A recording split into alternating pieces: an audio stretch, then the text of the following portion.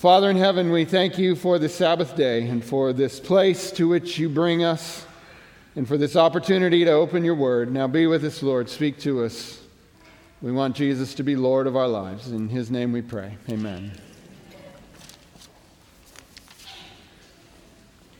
So there's a danger that happens to someone when they're demonstrating authority. And this happened in the case of Jesus in a very profound way. And the story we're going to look at today is what happens in that context. But I want to remind you before we get to it of some of the things we've been talking about in the previous weeks. So Mark's gospel, he sets out to establish that Jesus is the authority. And he uses a specific word for authority.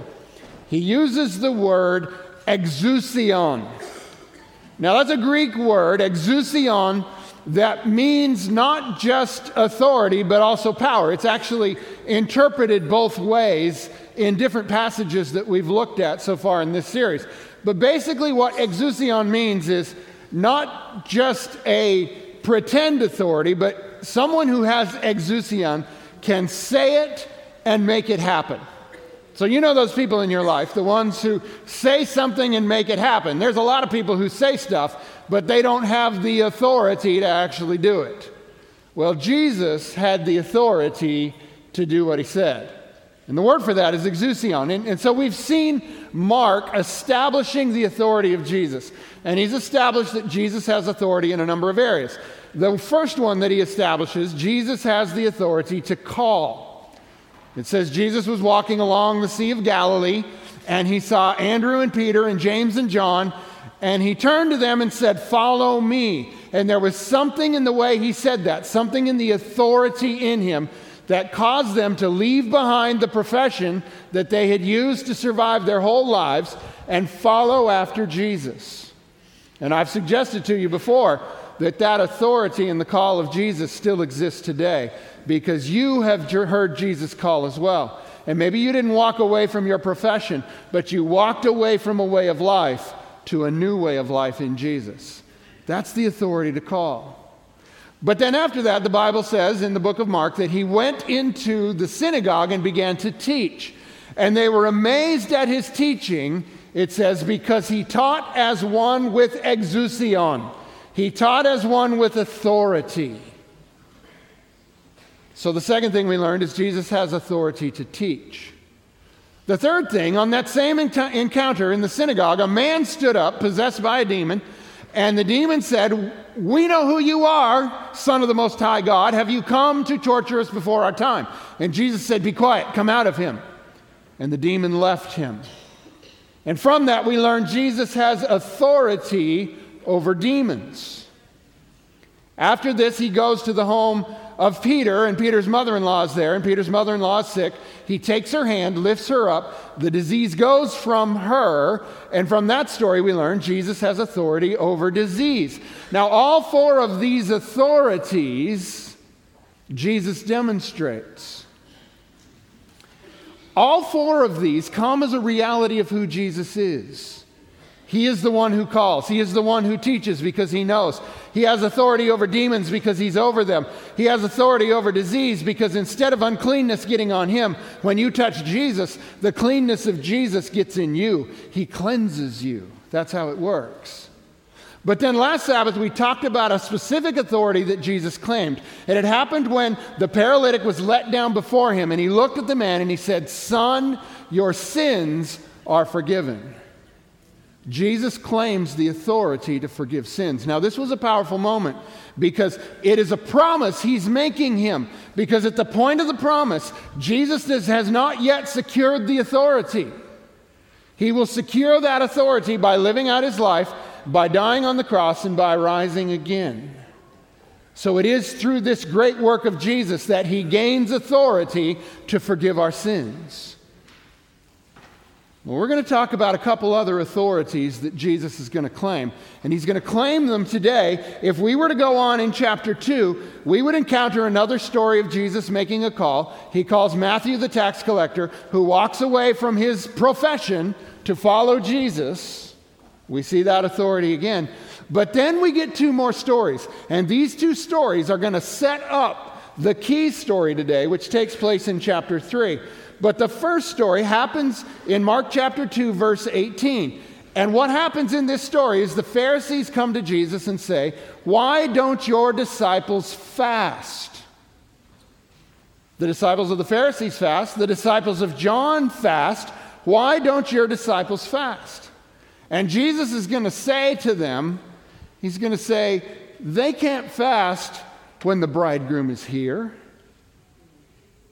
Now, I'll be taken away, and on that day they will fast, but they cannot fast because I have come.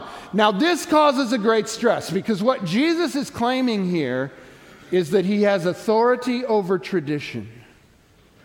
You see, fasting had become the tradition. It had become the accepted way of being a good believer. And Jesus is saying, no. Your traditions have no meaning right now because I have come. There is no reason to fast and long for the Messiah because I am here. This is the time of feasting. This is the time of rejoicing. I have authority over your traditions. And they didn't love that. We wouldn't love that much either, would we? If someone came in and we said, "Oh, we kneel for prayer." No, I have authority over your tradition.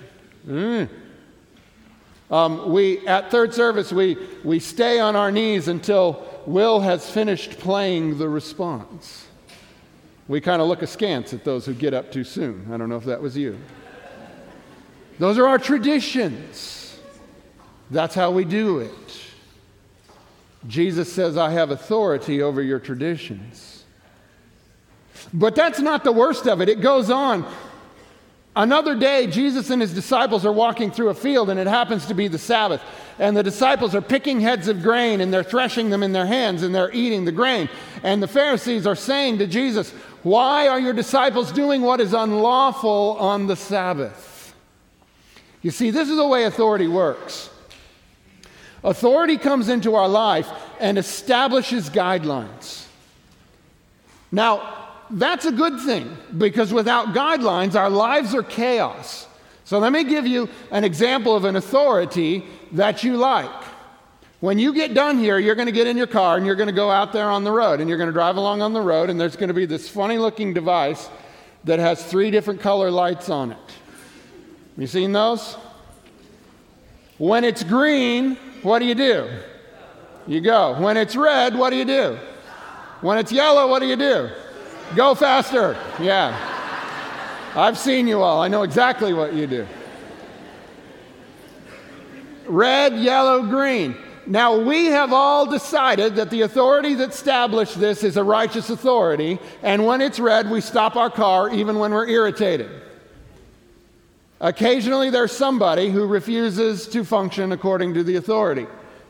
And what do we hope happens to that guy that ran the light? I hope they catch him, right?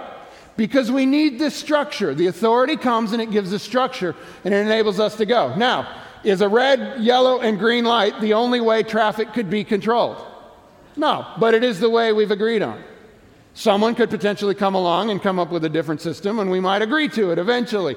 But we would be angry for a while that they took away our traffic lights. That's how it works. So authority comes into our life and gives us structure. The Pharisees were establishers of authority. Authorities establish the rules and then make sure the rules are enforced. And within the religious community of Israel, the Pharisees had established the rules. And because Sabbath was important, they were trying to protect it. So they made rules to protect Sabbath. The problem is, once authorities start setting up rules, they tend to multiply until they become oppressive. And this is what had happened here. So they're walking through the field, and they're taking grain, and they're eating it, and they say, why are they doing what is unlawful on the Sabbath? Then Jesus tells an interesting story, and I'll let you look at it. He tells the story about David, when David went into the temple and ate the bread that was unlawful. We've talked about this before another time. But the part I want to draw your attention to here really starts in Mark 2, verse 27.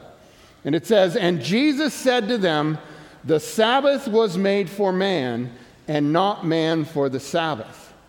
Therefore, the Son of Man is also Lord of the Sabbath. Now, you've heard that term before. Jesus is Lord of the Sabbath. But I want you to appreciate it here, maybe in a way you haven't before. We talked about the word Lord. What does it mean? The Lord is the one who has authority.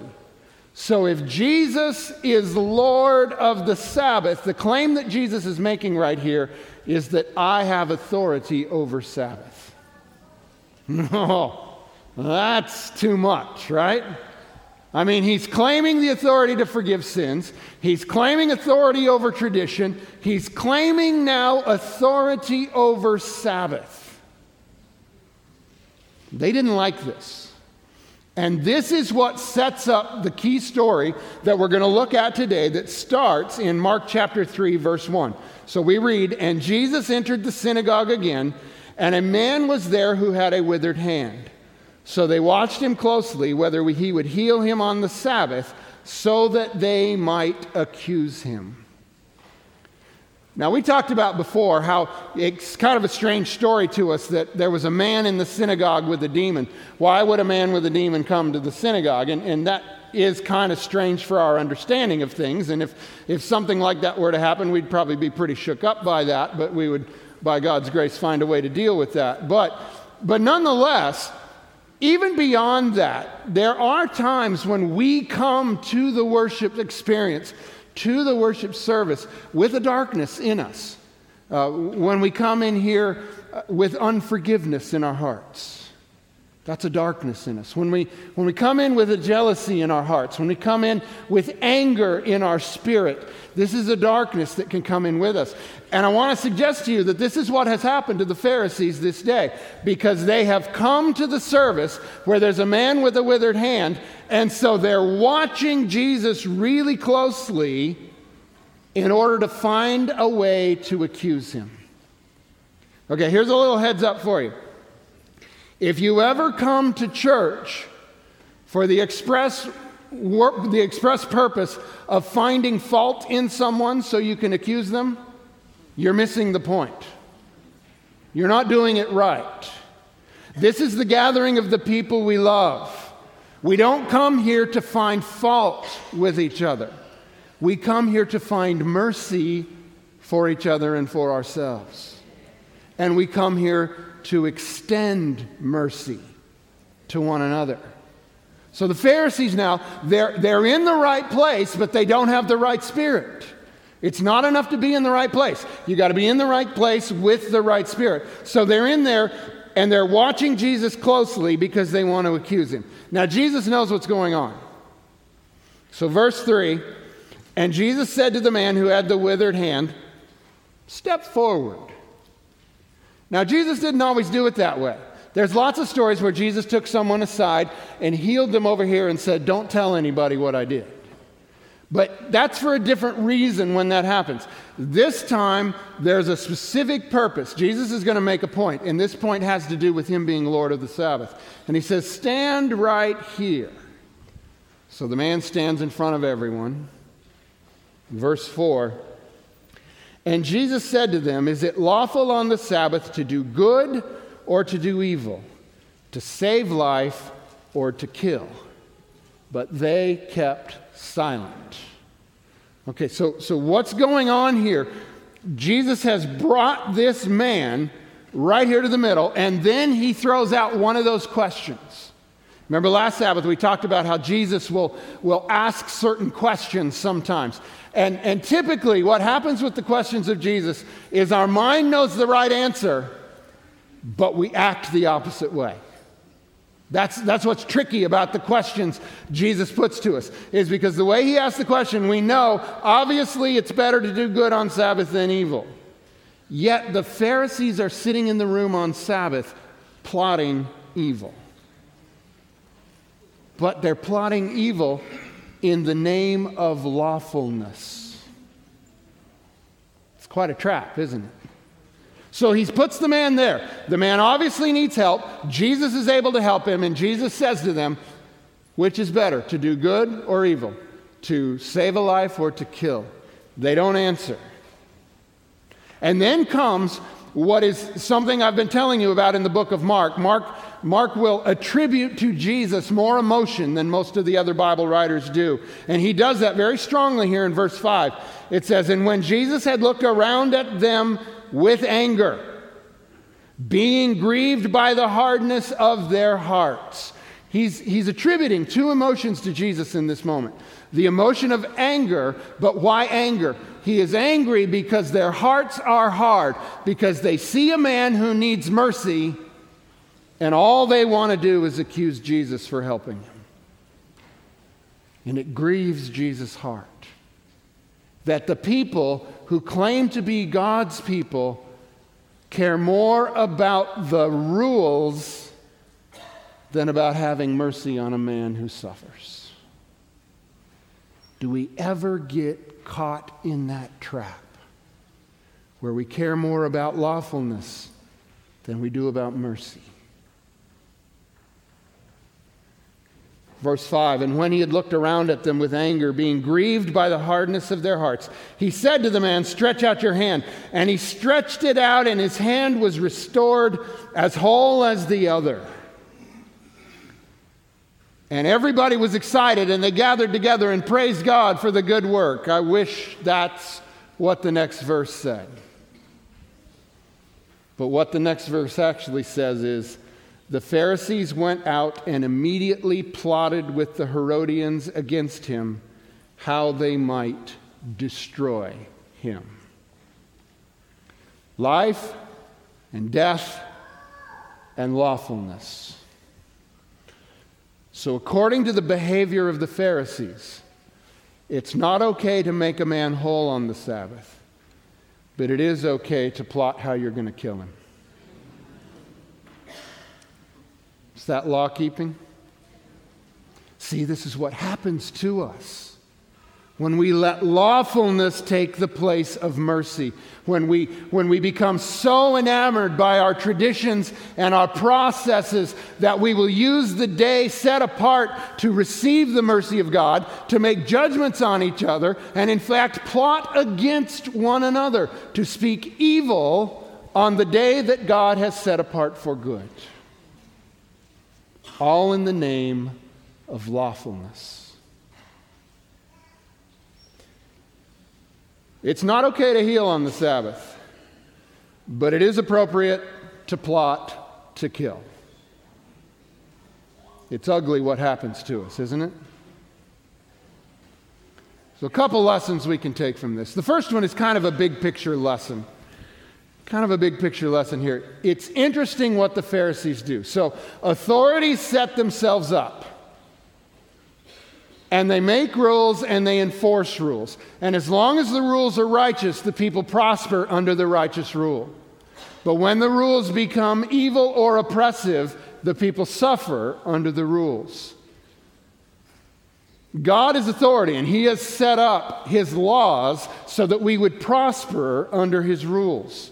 But then we come along, and in order to protect those laws, stack our own traditions on top of them, and then we persecute one another over the traditions, completely losing sight of the laws.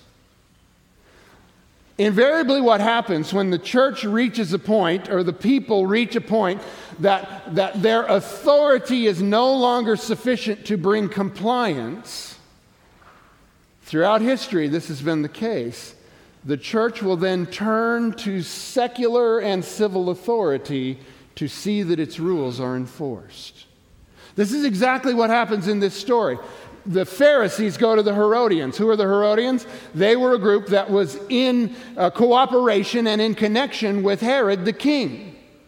So because the Pharisees are seeing in Jesus that He's not respecting their authority, they're saying, we can't make this guy do what we want. So they turn to the secular authority and plot on how they can get rid of Jesus. Ultimately, this is going to be how they pull it off, right? They arrest Jesus, they take Him in, they try Him, and then where do they take Him?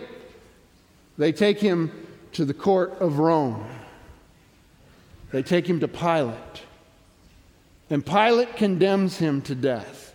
So what I want to warn you with here, and I want to touch on Adventist history with this, is that it is always a temptation for the church, in the name of lawfulness and in the name of righteousness, to turn to civil authority to enforce its will. And this is why we as Adventists have always taken a very strong stand on the subject of religious liberty. Would it be awesome if everybody in America kept the Sabbath? That'd be fabulous. Should we go to the local government and get them to make a law? No. The Sabbath is to be kept from a heart that is willing, not by coercion. So we are not to turn that way. When we are not winning the hearts of the people, we don't force them with external force. We go back and keep trying to win the hearts. That's how the kingdom of God works. So that's the first point I want to make, and I want to link that back. You see in here the impulse. He's not doing what I want. I'm going to get the police to go get him. Okay, that's not what we're about. But that's just one lesson. Here's the lesson that hits home for each one of us. Jesus came to the Pharisees who had set up this structure, this system, and they were functional in it to a degree, but into that system had come a great deal of dysfunction. And Jesus challenged their traditions, and Jesus challenged their beliefs, and Jesus challenged their motives. Every believer, if you would be a true follower of Jesus, if Jesus is truly to be Lord of your life, you must let him challenge your assumptions, your traditions, your beliefs, and your motives. Because what happens to us, particularly when we want to be a good believer, we work really hard to figure out what the box of God's will looks like, right? And that box is made up of our background, our traditions, our expectations, things that are right, but things we've imported into it that aren't. See, this is the great challenge of diversity. This is the great challenge of multiculturalism. This is the great challenge of intergenerationalism. We don't all have the same box, do we? And you put us together, and there's friction.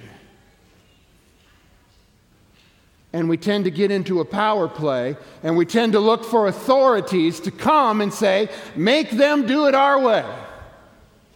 No, make them do it our way. And none of this brings us closer. So we can't let a tradition be our Lord. We can't let a list of doctrines be our Lord. We can't let culture be our Lord.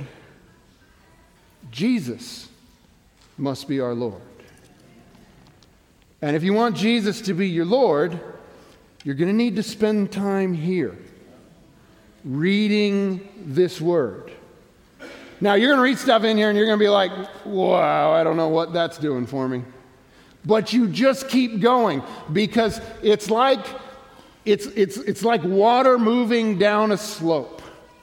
It starts out and it looks like there's no impression at all, but the longer it goes, the more impression it makes, and the deeper it goes, and the more it forms a deeper channel in your life. And this is what Scripture does. It day by day forms that channel. You don't have one day where it all finally happens. But after 30 days, after 90 days, after 365 days, after 500 days, after 1,000 days, the channel of the Word of God in your heart is deep. And when you confront the realities of life, you begin to confront them with a knowledge of what is in here. This is the voice of Jesus in your life. He becomes your Lord. But that's not the only thing. You don't just spend time here. You got to spend time here too, on your knees, listening for the Lord's voice. The scariest thing that ever happens in prayer is when the Lord actually talks back. We go before the Lord and ask for His leading, and then we're terrified anytime He actually leads in our life. It's scary to do this because by making him Lord of your life, you're saying, if there are things that I've held dear that are harmful to me, and you tell me they need to go, I will let them go. That's hard. We don't want to do that. But that's what it means for Jesus to be Lord. We're going to sing a hymn here at the close. And it's really pretty mean of me. Actually, let's blame Justin. He picked this one out. It's really mean of us to do this. Because when you sing these words, you are literally making a vow to the Lord. You see, the name of this song is, you've sung it before, Have Thine Own Way, Lord. Remember that one? Have thine own way, Lord, have thine own way. Thou art the potter, I am the clay. Mold me and make me after thy will, while I am waiting, yielded and still. That's a great little tune. Love to sing those words. Are you really saying it? Have you ever been yielded and still in your entire life? Are you moldable clay, or are you clay full of suggestions? I don't know. I don't think a bowl's right for me. I feel more like a pitcher. I don't know that you're doing that right. I have thine own way, Lord. We're going to sing this song. And here's the tricky part about it. If you sing these words, this is your vow. Heaven is listening. We will not sing these words idly. If you don't mean this, sit this one out. Because it would be better for you to not sing it than to sing it as a hypocrite. Have thine own way, Lord. Jesus has authority to call. Jesus has authority to teach. Jesus has authority over demons. Jesus has authority over disease. Jesus has authority over tradition. Jesus has authority over Sabbath. And by singing this song, you give Jesus authority over you. May God help us to make a faithful witness as we sing. Let's pray. Father in heaven, look upon us now and take the words of this song as our solemn vow to you today. Not that we will do it perfectly, but that we will acknowledge from this day forward, you are Lord of our lives. We are bought with a price. May we glorify you with our lives. In Jesus' name, amen.